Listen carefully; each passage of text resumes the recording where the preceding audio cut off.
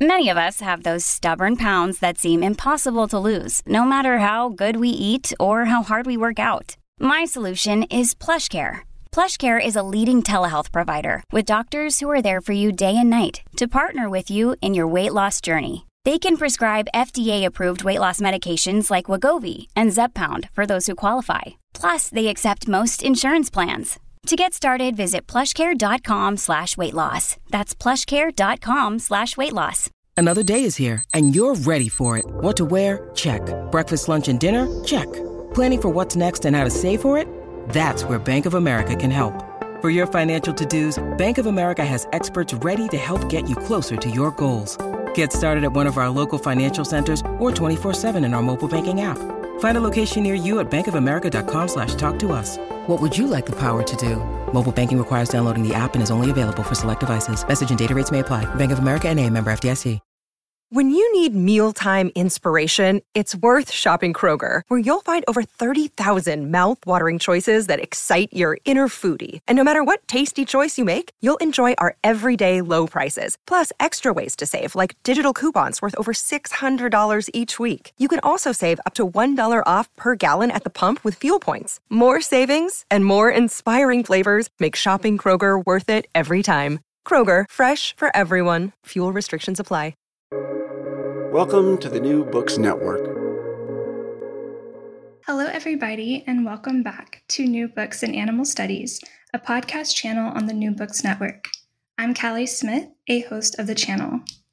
Today, we'll be talking with Anita Guerini about her book, Experimenting with Humans and Animals, From Aristotle to CRISPR. As a warning, this conversation will include discussion of human and animal suffering. In this book, Guerini traces the long history of human and animal experimentation in the West. She states, "My purpose in writing this book is not to resolve any of these issues or to project current moral sensibilities back on historical actors, but to provide readers with the materials to understand their history and therefore understand their present. Animal and human experimentation are unlikely to disappear in the foreseeable future, but discussion of these values that dictate policies for its conduct must come from an informed public." Anita Guerini, welcome to the show. Thank you very much for having me, Callie. I really appreciate it. Of course, we're delighted. So you're actually a returning guest to the podcast. You last spoke with us in 2015 about your book, The Courtier's Anatomist, Animals and Humans in Louis XIV's Paris. But you've had a busy past few years, I'm assuming, getting this second edition together. So what have you been up to since we last spoke? Oh, well, so I retired at the end of 2018 and spent most of 2019 in Europe doing research, which was really nice. So it was kind of my retirement sabbatical.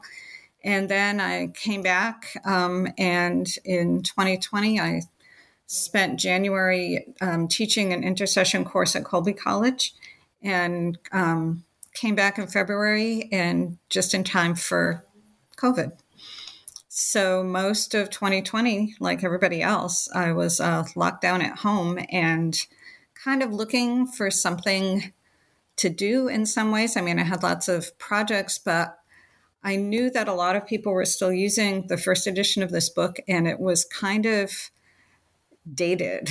A lot of things had happened in between. I had published things that I kind of wished I had included in the book, including things on ecological science. And I was at Oregon State for 10 years, which is an ag school, and was on the IACUC there, the Animal Care and Use Committee, and realized there's a whole slew of research on rangeland animals, on farm animals that I didn't really know much about when I wrote the first edition of this book 20 years ago, and I thought I should include that too. So I wrote to the editor at Johns Hopkins, who had published the first edition, a different editor because the first editor had retired, and said, "Hey, are you interested in a second edition?" And he said, "Yes, we are," very enthusiastically. So that's what I spent 2020 working on, kind of with great consciousness of COVID and of the role animals played in developing the COVID vaccine in particular, but just kind of how epidemics figured into all this. So so I finished this pretty much at the end of 2020, spent 2021 doing the revisions and getting the illustrations and all those things. And then it just came out this past August. That's wonderful. I'll have to say, yeah, one reason that really grabbed my attention for wanting to read this book and to talk with you is, of course, the pandemic and the development of the vaccine. And actually, from where I live, 15 minutes down the road, is a primate testing facility. So, yeah. So, and as someone who chose to get vaccinated and really thought the benefits were worth it, it still really weighs on me. Of course, the animal lives and the human lives that were involved as well. So, so thank you for creating an updated edition. I was reading some Amazon comments, and I think there were some students saying, assigned for a course, a must read. So I know there'll be many others out there who will benefit from this new edition. So returning to just the general concept of the book, why humans and animals together? Yeah, when I wrote the first edition, I thought, and this was back in the late 90s, I thought I would just do it on animals because I had been teaching a course for quite a while at UC Santa Barbara on the history of animals and science, basically. And my editor at Johns Hopkins, Bob Brugger at the time, said, no, I think you should look at both animals and humans. And I hadn't worked on human experimentation at all. So that was new for me. But I'm really glad that he suggested that because they do kind of go together. You can't really have one without the other. No, that's great. And I think, even though we call this an animal studies channel and most of the books really are looking solely at animals, the humans never out of it, because we're the ones writing it. But especially, I think it's interesting, as you say, the conversation really isn't between science and ethics, it's science and the social pressure surrounding that. Can you say more about how society has really shaped the course of experimentation? Well, I think, let me think about that a bit. So looking back historically, both animals and certain classes of humans were simply considered open territory for us to use in any way we felt fit. And that includes, enslaved people, but also at various times, children, women, handicapped people, and so forth. So I think acknowledging how those standards changed over time is important. Figuring out, but also on the other hand, figuring out what we learned from these kinds of experimenting. Sometimes really great things, sometimes things that turned out not to really be relevant. And how that's become ingrained in how we do science, that we do biological science basically based on standards that were developed, 500 years ago, that animal and human experimentation is just part of how we do it. And I'm not saying that's good or bad, but I'm saying that we should acknowledge that that's how science has been done, and that's how it's developed historically over time in the West. And returning to, who has been experimented on historically, you have a really important discussion about categories such as vile bodies and people being classified as monsters. And so this includes, people who were deemed disposable or of least value. And you identified some of those groups, like enslaved persons, women, orphans. Is there anything else you'd like to add about those distinctions and how, even if we think we have hoped to overcome them more recently, how they still sort of haunt us? Yeah, the concept of vile bodies is from a French author named Grégoire Chamaillou, who wrote a really interesting book called Vile Bodies, Les Corps Vils, about 15 years ago at least. And the idea is that you have to kind of classify someone as vile before you think you can do these kinds of things to them. So either humans or animals. He's talking mainly about humans. When you were saying something about like you have to label something as vile in order to experiment on it, it made me think of another point you make about whenever James Jurin started using numbers. Statistics, yeah. Yeah, statistics, and how that's kind of also been built into this like depersonalization.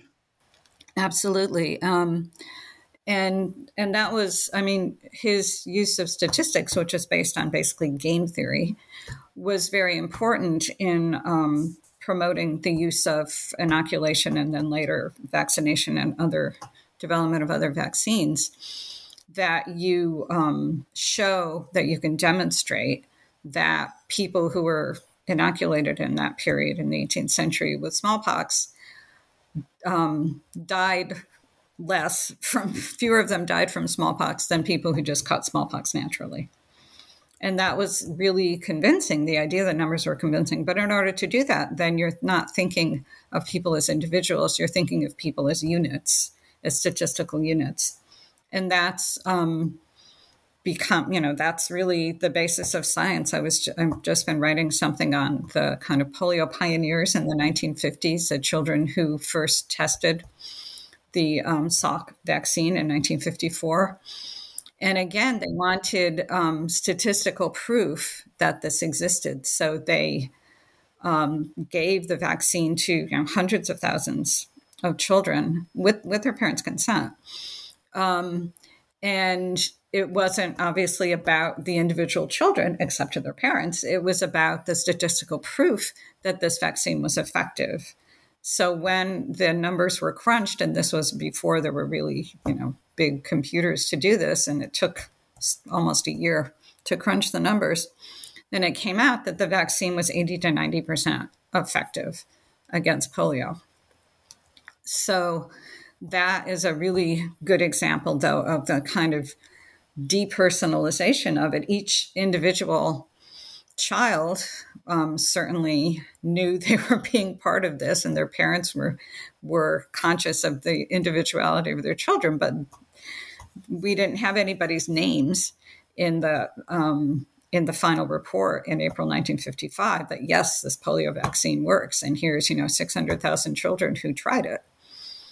So that's just kind of how, because statistical proof has become really important in experimentation, it doesn't take account of the individual.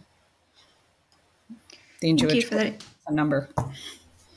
Yeah. And I do want to jump back in a moment to the beginning of the book, because I would love to give listeners a sense of like we began, 2,300 years ago to the present. But since you mentioned polio and the rush and really this like the acceptance kind of on the part of parents, like, hey, we really need something. We're terrified of this. Like we want a vaccine for our families and even for ourselves. I'm wondering if you can say about, and I think you draw parallels in the book between how polio was tested and that process and maybe even the COVID vaccine. And obviously we have access to quicker tools for measuring statistics, but am I reading that correctly? Did you sort of make a parallel between the polio epidemic and then COVID? Yeah, to some extent. I mean, in both cases, there was this huge push to develop a vaccine. In the case of polio, particularly after World War II, partly because of, the birth of baby boomers, that the post-war parents had a lot of kids. And there was a big polio epidemic in 1952. And polio was just this omnipresent fear. I mean, I kind of came in at the tail end of that.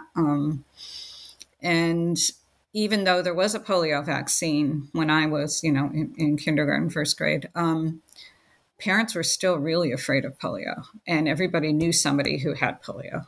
And I think COVID certainly invoked that kind of fear. And there was this huge push to develop a vaccine globally.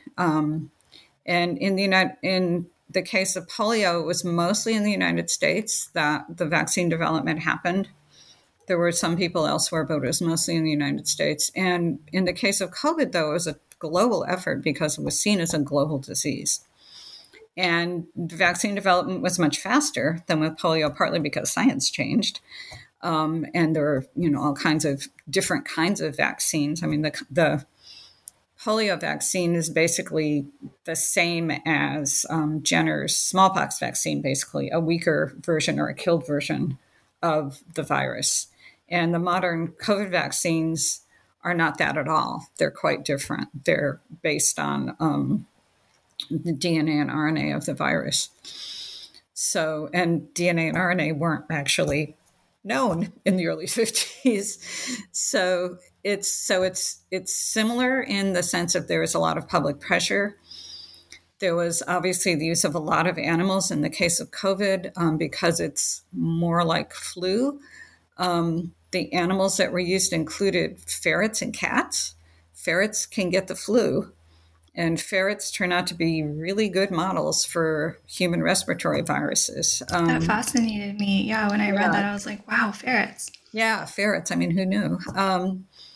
And the human testing was not on children because, polio is considered to be a childhood disease, although it wasn't entirely. But in COVID, the case of COVID, they were human volunteers, adult volunteers, who tested various vaccines in 2020 and 2021.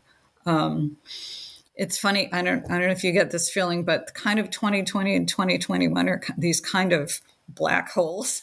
So they are, yeah. The technology gets kind of screwed up, but I mean, the vaccines first can't come out toward the end of 2021.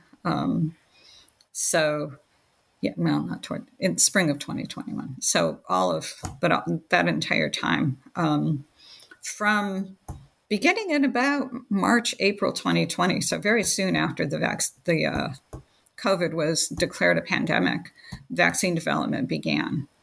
And it was, and because it was on multiple sites, there were lots of animals that were used to develop the COVID vaccine, lots of different animals. And human testing starts to take place toward the beginning of 2021 on adult volunteers.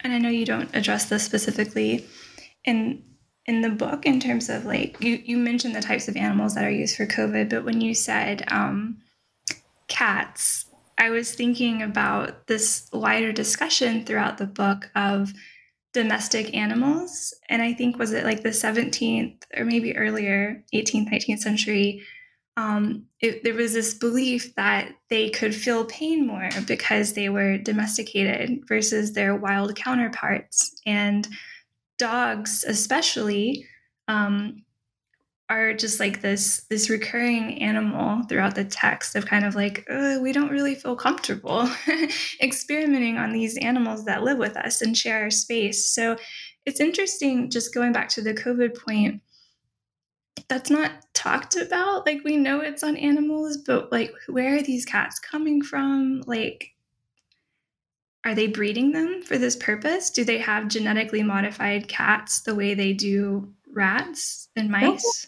That's a good question. I'm not sure there are genetically modified cats, but I could be totally wrong about that.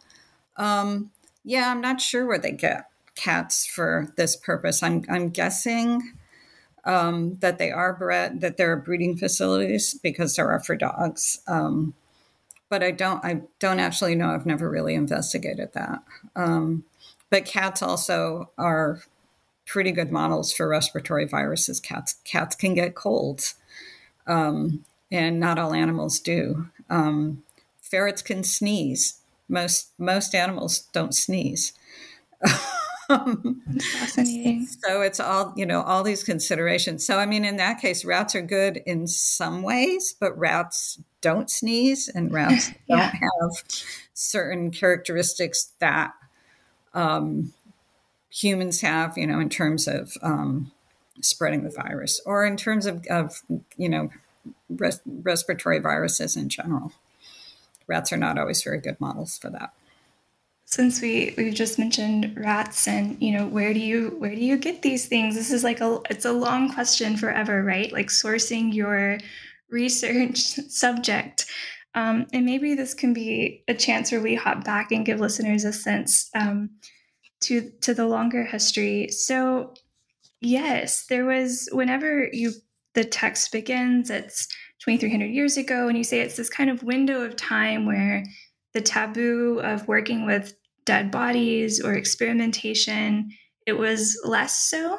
And so they can kind of, scientists, Aristotle researchers could kind of, or what we would call now researchers, would go in and started experimenting. I think it might be helpful, because it was for me as a reader, this distinction between demonstration, experimentation, and vivisection, because you provide really good glimpses of those things. Demonstration, that would be showing something without changing it. So you could demonstrate, say, the circulation of the blood even just by showing that it exists, by not causing any changes. Experimentation is to kind of test that, to challenge it. So you would, when Harvey is trying to prove the circulation of blood, he does experiments to prove that the blood circulates. So he goes in and he ties off vessels. He pokes, a probe into a vein to show where the valves are, which is more of a demonstration in that case, because he's not causing anything to change. Whereas if you tie off a vessel, you're causing a change. And then you witness how that change shows you something else. This is a really awkward discussion. Vivisection was a very specific term that referred to surgical intervention. So most of what Harvey did, for example, was vivisection, because he would surgically intervene in an animal. He would cut an animal open to demonstrate the circulation of blood. But a lot of experiments on animals didn't involve any kind of surgical intervention. So all the stuff that Pasteur did, for example, to develop the rabies vaccine, he's injecting animals with the disease particles. So strictly speaking, that's not vivisection, because he's not surgically intervening. But vivisection has come to be a kind of blanket term for any kind of experimentation on animals or on humans. But the literal meaning of it is to cut into an animal, to cut into something that is alive. Thank you. I know that was a really technical discussion, but thank you. I found that really useful. Because I thought vivisection was just experiments on live animals. Mm-hmm. And so I thought your discussion really helped provide more background and context for me in that regard. You mentioned Harvey, so that's William Harvey from the 17th century, right? Mm-hmm. Was he the one who he dissected his father? Who was the one who did that? Yes. His father was dead. Yes, okay, yeah, this is... He did, he did the autopsy on his father. Are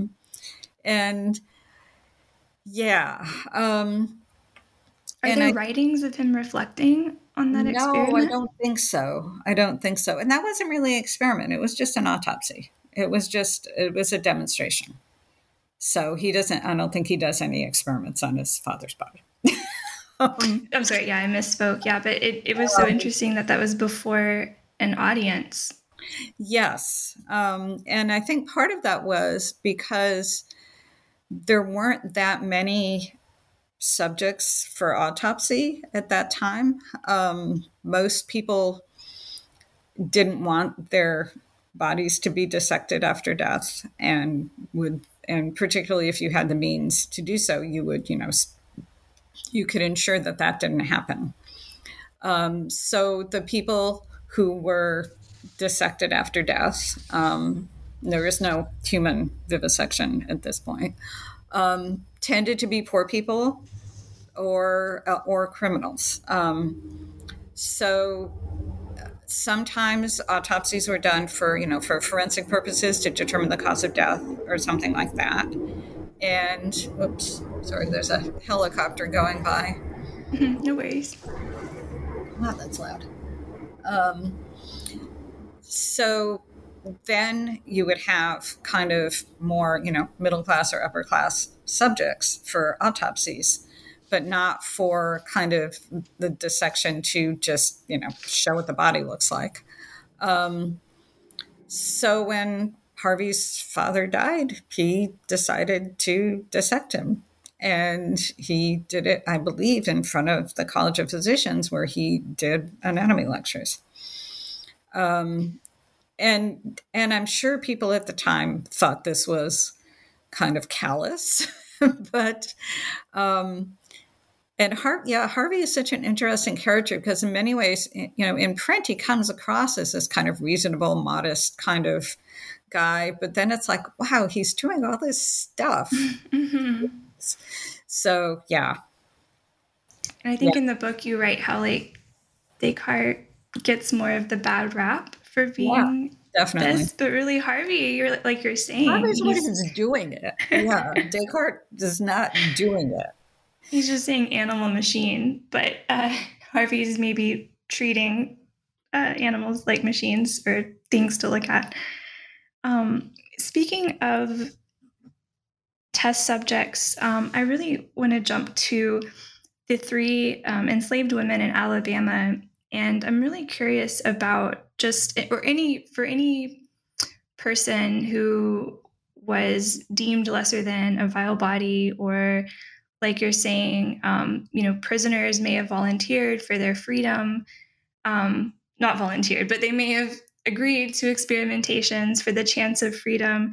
And then in the case of these 3 women who went through 30 gynecological operations, in terms of notes for groups who were abused, how were there individual stories available, or how did you go about learning about the person?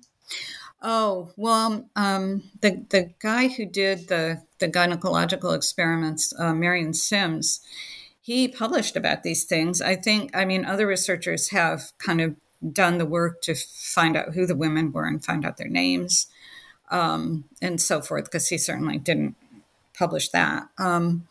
But he was upheld for a long time as a pioneering surgeon who found out, all these things about female anatomy and so forth, and a pioneer of gynecological surgery, which he was, but he did some pretty horrendous things to women, without anesthesia.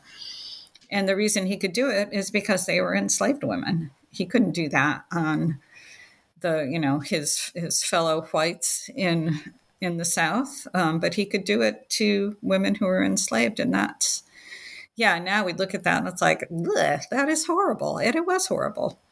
So, but on the other hand, he was upheld, as I said, as a founder of gynecological surgery. And I'm not enough of I'm not knowledgeable enough in medicine to know whether what he found out could not have been found out by other means or eventually or whatever, but that's what he did. And there was a statue to him until 2018 in New York. So, yeah. Were the names of the women that he experimented on, Lucy, Anarcha, and Betsy, and I'm assuming there were probably others as well, were those included in the primary source material that you may have looked at in his notes? No, I didn't look at his notes, but I used secondary material, and they gave the names. There are researchers who have found out a lot more about this by looking at his manuscripts and I think contemporary accounts. While we're talking about women, I was thinking about, especially with gynecological research. Was it Dr. Anna Kingsford, and then was it Bradford? Blackwell, Elizabeth Blackwell. Okay. So they, if I remember correctly, they were kind of the first ones to be like, hey, wasn't there some observation that they made about men testing on women's bodies? Yes, and Anna Kingsford in particular compared this to vivisection. This was a period in the kind of last third of the 19th century when the kind of Victorian mores were really oppressive to women, and women who were deemed to be, quote unquote hysterical were subject to having their clitorises cut out, to having hysterectomies, because it was thought that it was the female organs that somehow made you crazy. And Anna Kingsford and Elizabeth Blackwell both were like, no, that's just no. So I don't know how else to say it.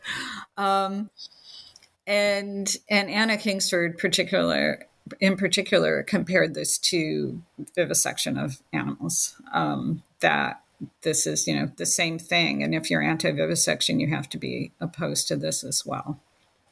And there's a whole kind of mingling of women in the anti-vivisection movement, and there were a lot of women in the anti-vivisection movement, and then this kind of gynecological surgery that was going on at the same time. So it really made this kind of moral obligation more pressing, because when she made that comparison, some people thought she was kind of nuts, Anna Kingsford, because she did kind of put herself out there. I think you're right that she even offered herself as a replacement for experiments on animals. Did anything come of that other than you follow up on her male colleagues was like, this confirms that she's overly emotional and hysterical. Exactly. No, nothing came of that. And Elizabeth Blackwell was very important. They were both physicians. Elizabeth Blackwell was the first American female physician who studied in New York, upstate New York. And she was seen as being less hysterical than Anna Kingsford, but they were saying many of the same things.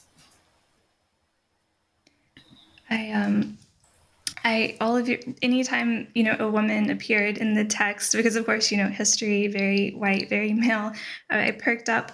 But I do think it was interesting to see how women also participated for harm, as well as in the case of the Princess of Wales, who paid for the inoculation of orphans at St. James. And you're like, oh, she's, paying for orphans to be vaccinated. It's like, oh, but then you follow up and show this was basically an experiment or a trial before she vaccinates her own kids. Exactly. Yeah. So it's kind of presented as this charitable gesture, but on the other hand, it's totally an experiment. I mean, first they did it on prisoners, and then they did it on orphans. And it's like, okay, and then I will vaccinate my child, which I have to say, Mary Wortley Montagu just went ahead and vaccinated her children, inoculated, I should say, her children before any of these experiments were done.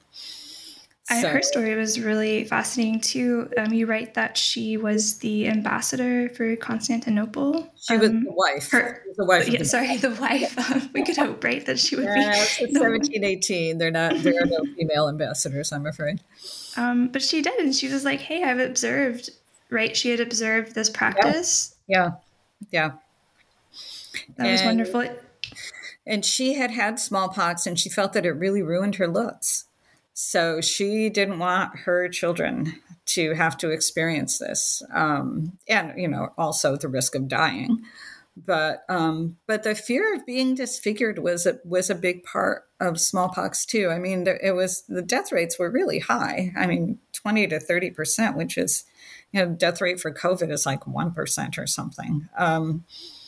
So don't quote me on that, but I think that's right. Um, so, I mean, the death rate was very high, but also if you had smallpox, you would be disfigured for life. You could be blinded, but you would certainly have, pock marks. And particularly for someone like her, who, as an aristocratic woman, a lot of her value in society was her looks.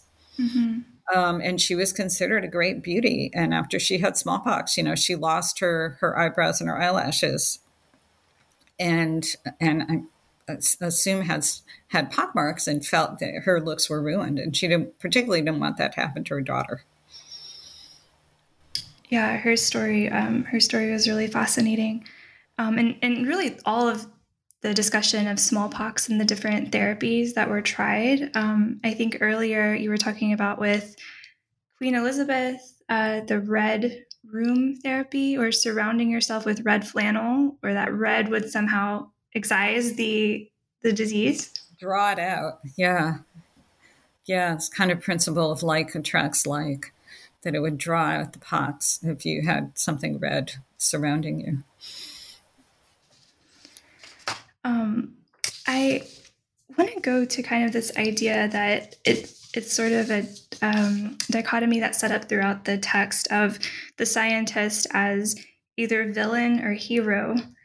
And I was thinking about Harry Harlow, who did more psychological experiments. Much of what we've been talking about is like biomedical.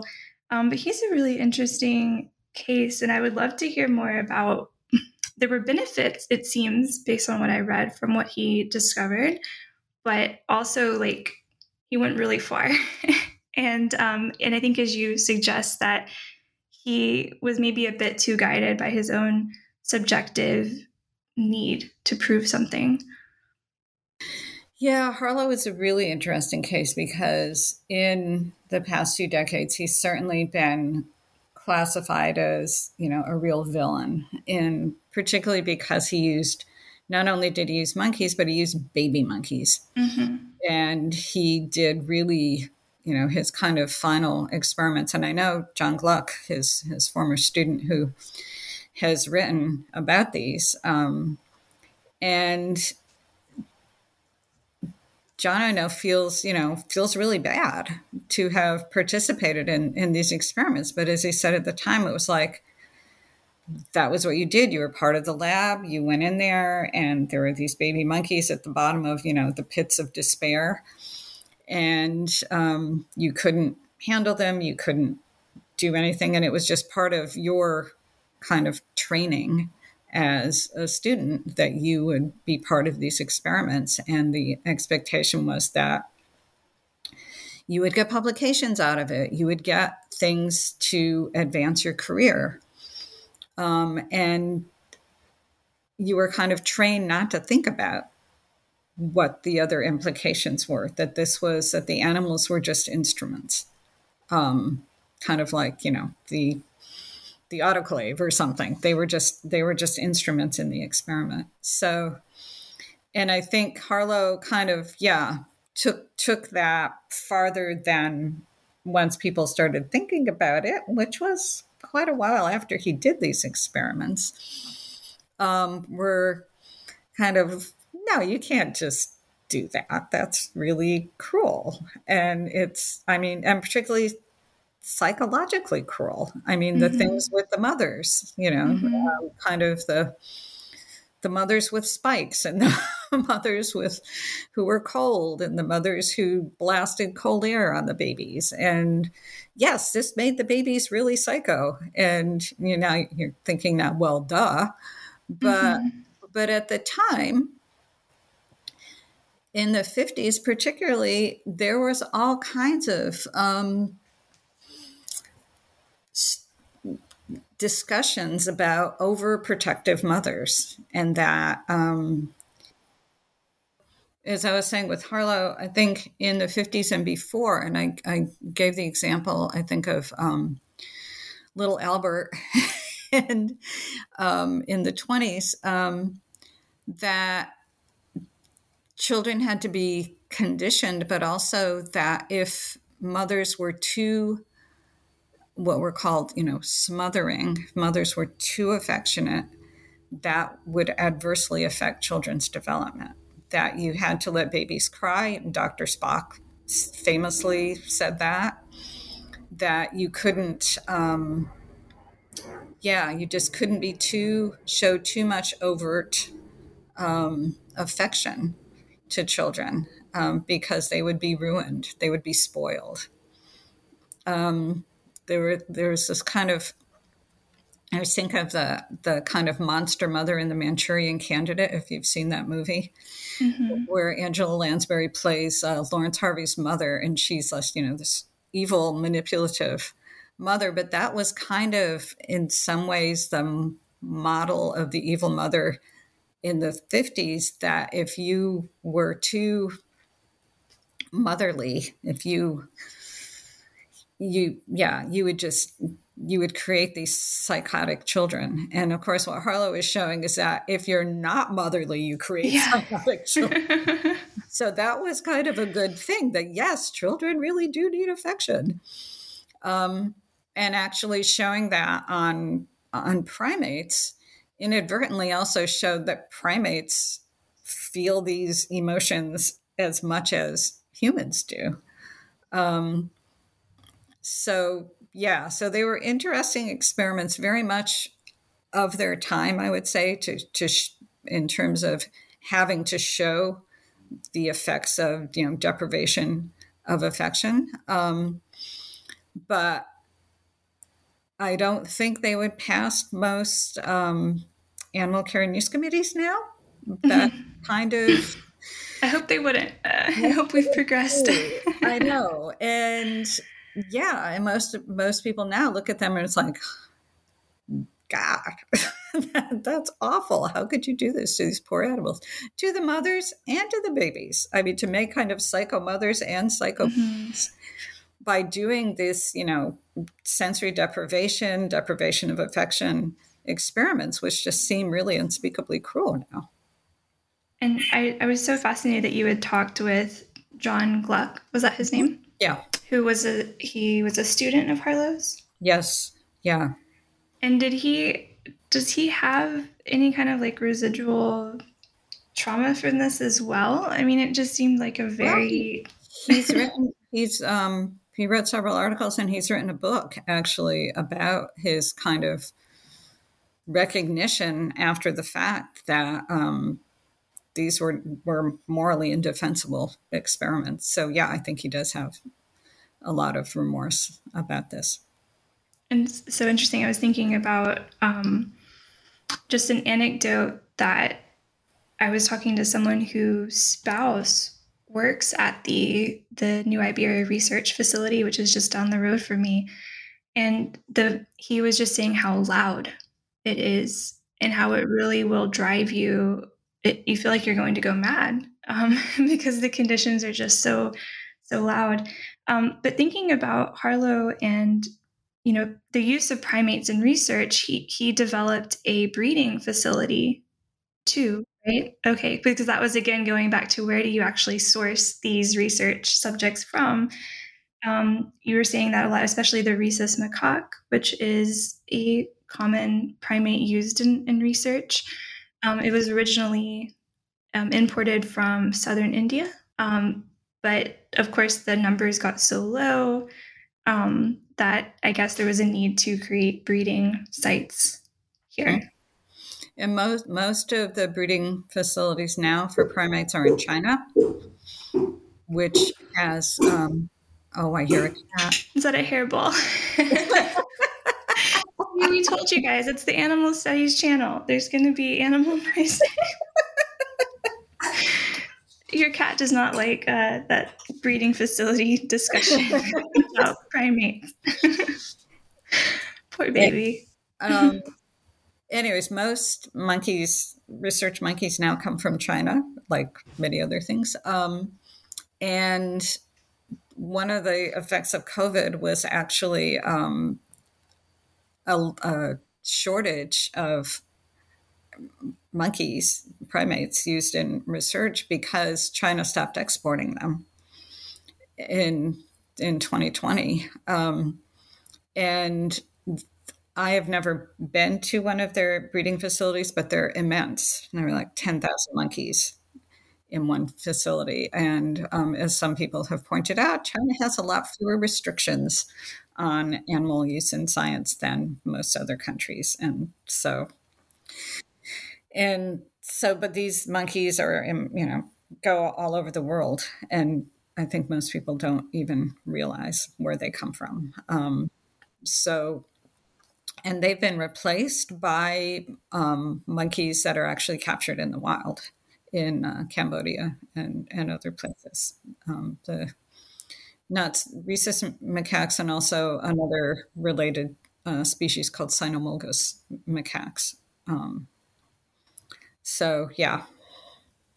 Just in case you wondered where they came from, they're mostly not bred here now. They're mostly imported. Wow.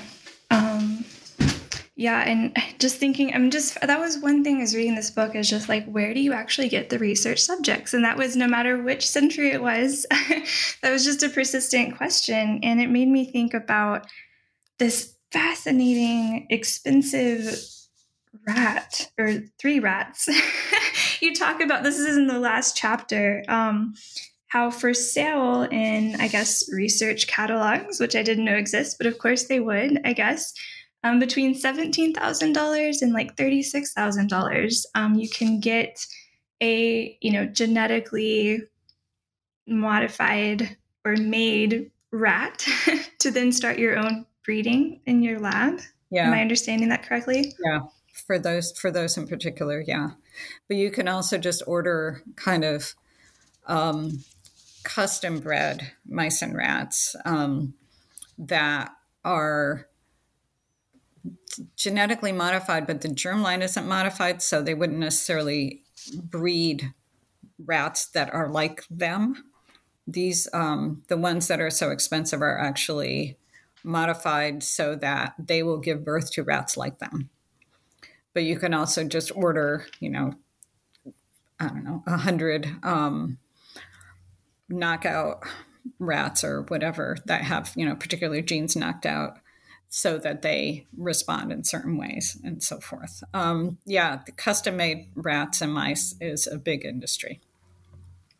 That was one fascinating through line from Descartes to the present of thinking about the animal machine, beast machine. And I think you kind of address that with, like, if we can truly manufacture in a way, they're just like little machines that we can use to test on. So that idea definitely still persists, even with our newest technology, which I guess is a good time to maybe talk about CRISPR, which is where the book ends up. So maybe just provide us a little overview of what that is. I'm sure many of us know, but just in case, and then how it has especially impacted experimentation. So CRISPR, and I am totally not an expert on this, but it's basically it's a tool to edit genes. It enables to kind of a protein that enables you to go in and sort of remove a gene and put another one in its place. And it makes this relatively easy and inexpensive so that you can create genetically modified animals much more easily. And you can also genetically modify animals so that you can affect the germline. That is, you can basically create animals that will clone each other, that will breed other animals just like them. So you can affect the inheritance down the line. Will it reduce the amount of animals needed because it will reduce variability? And I don't know. I mean, possibly. Is this positive? Yeah, I don't know. It makes it easier to modify animals because, at least to begin with, when you started this idea of modifying, say, rats, it was by breeding. And so you would have to go through several generations. You would pick a variation that was useful, and then you would breed animals to express that variation. But it would take time. It would take several generations. And actually, some of the purpose-bred rats early in the 20th century, a couple of women were really responsible for that. there were some pretty well-known women who worked in these labs who were breeding rats.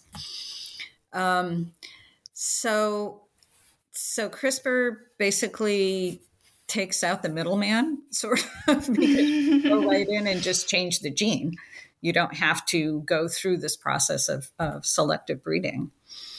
And so it makes it much easier to create these kind of custom-made animals. But also, in theory, it could make it, and this is part of the hype about CRISPR, is that you could change people to eliminate certain diseases. You could breed people who don't have certain, genetic abnormalities. Say you could get rid of Down syndrome or other genetic diseases.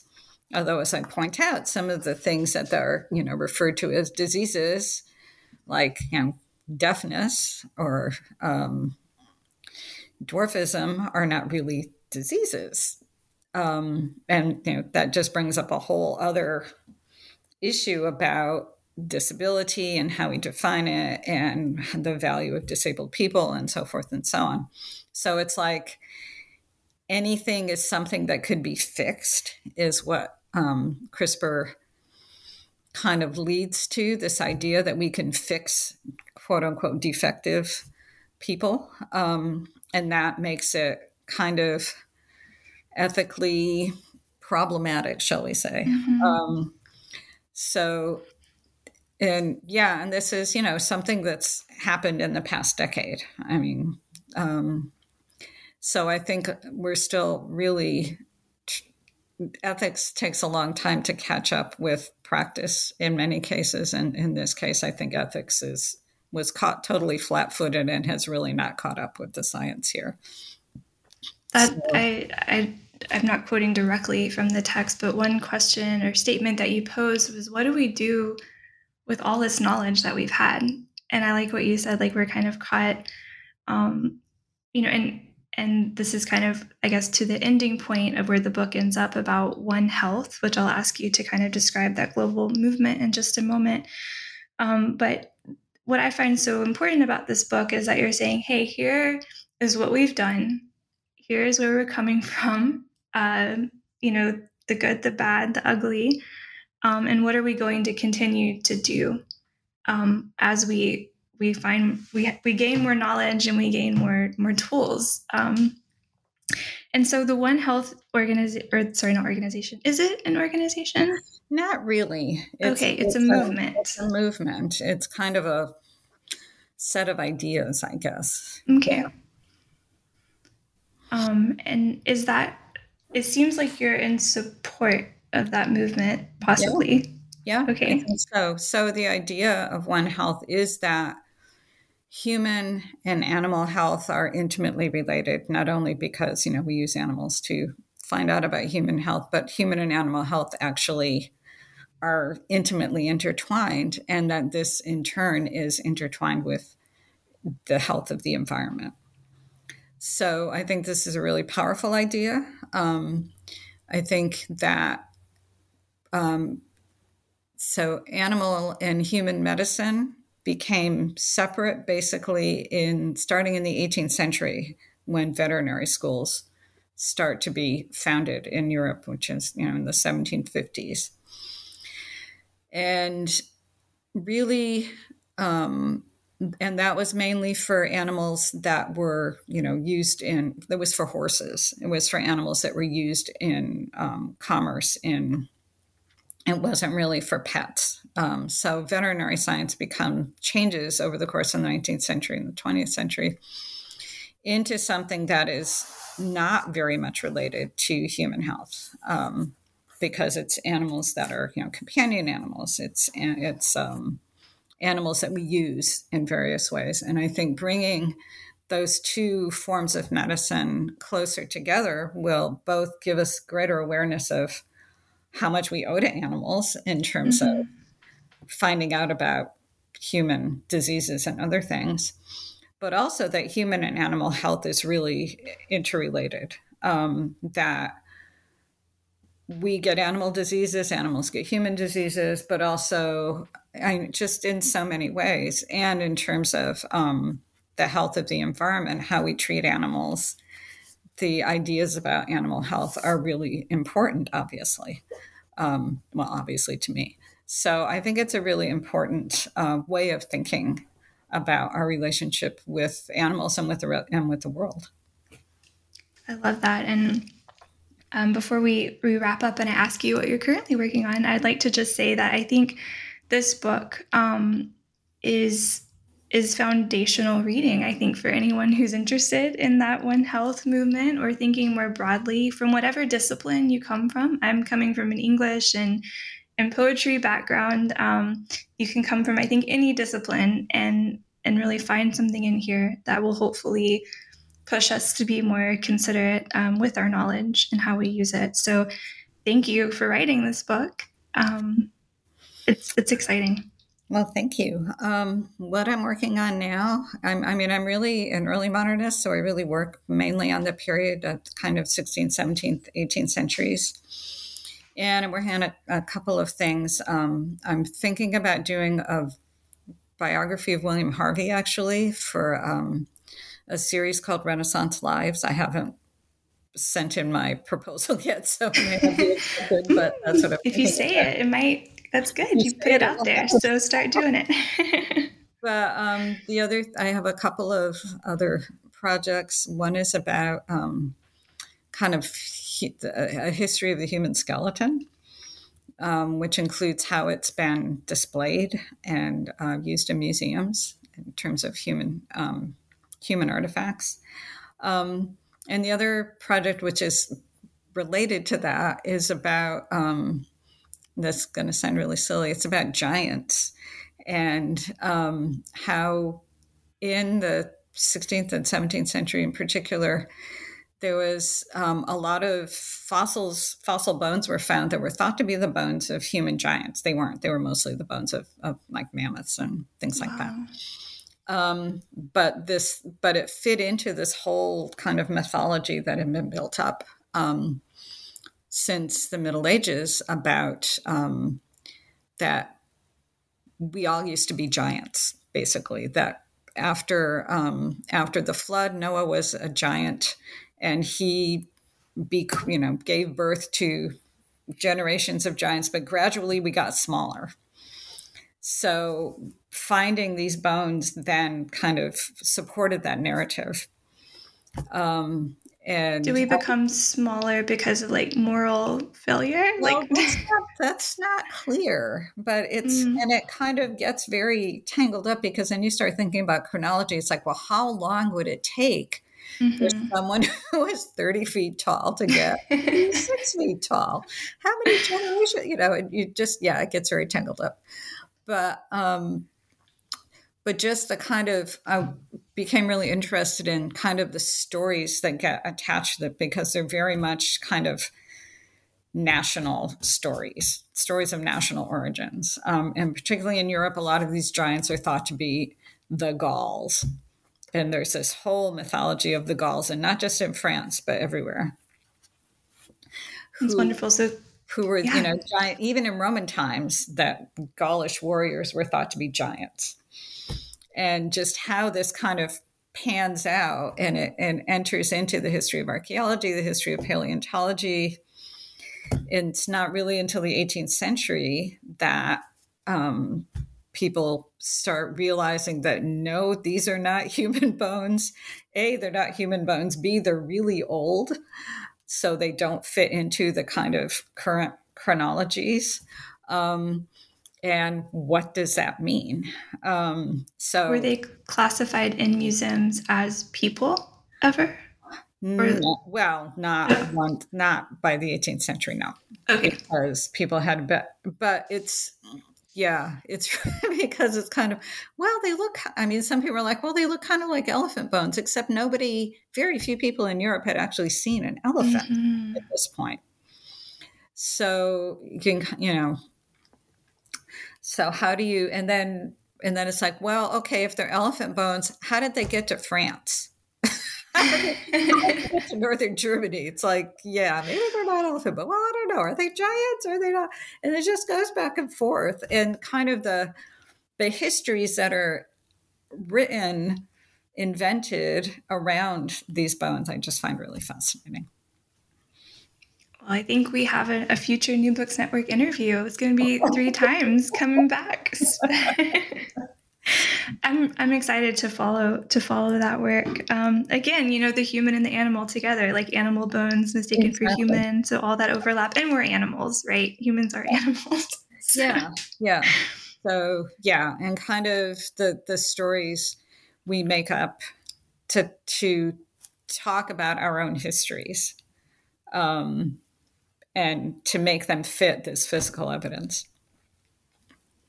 Well, Anita, it's been an absolute delight to have you here today.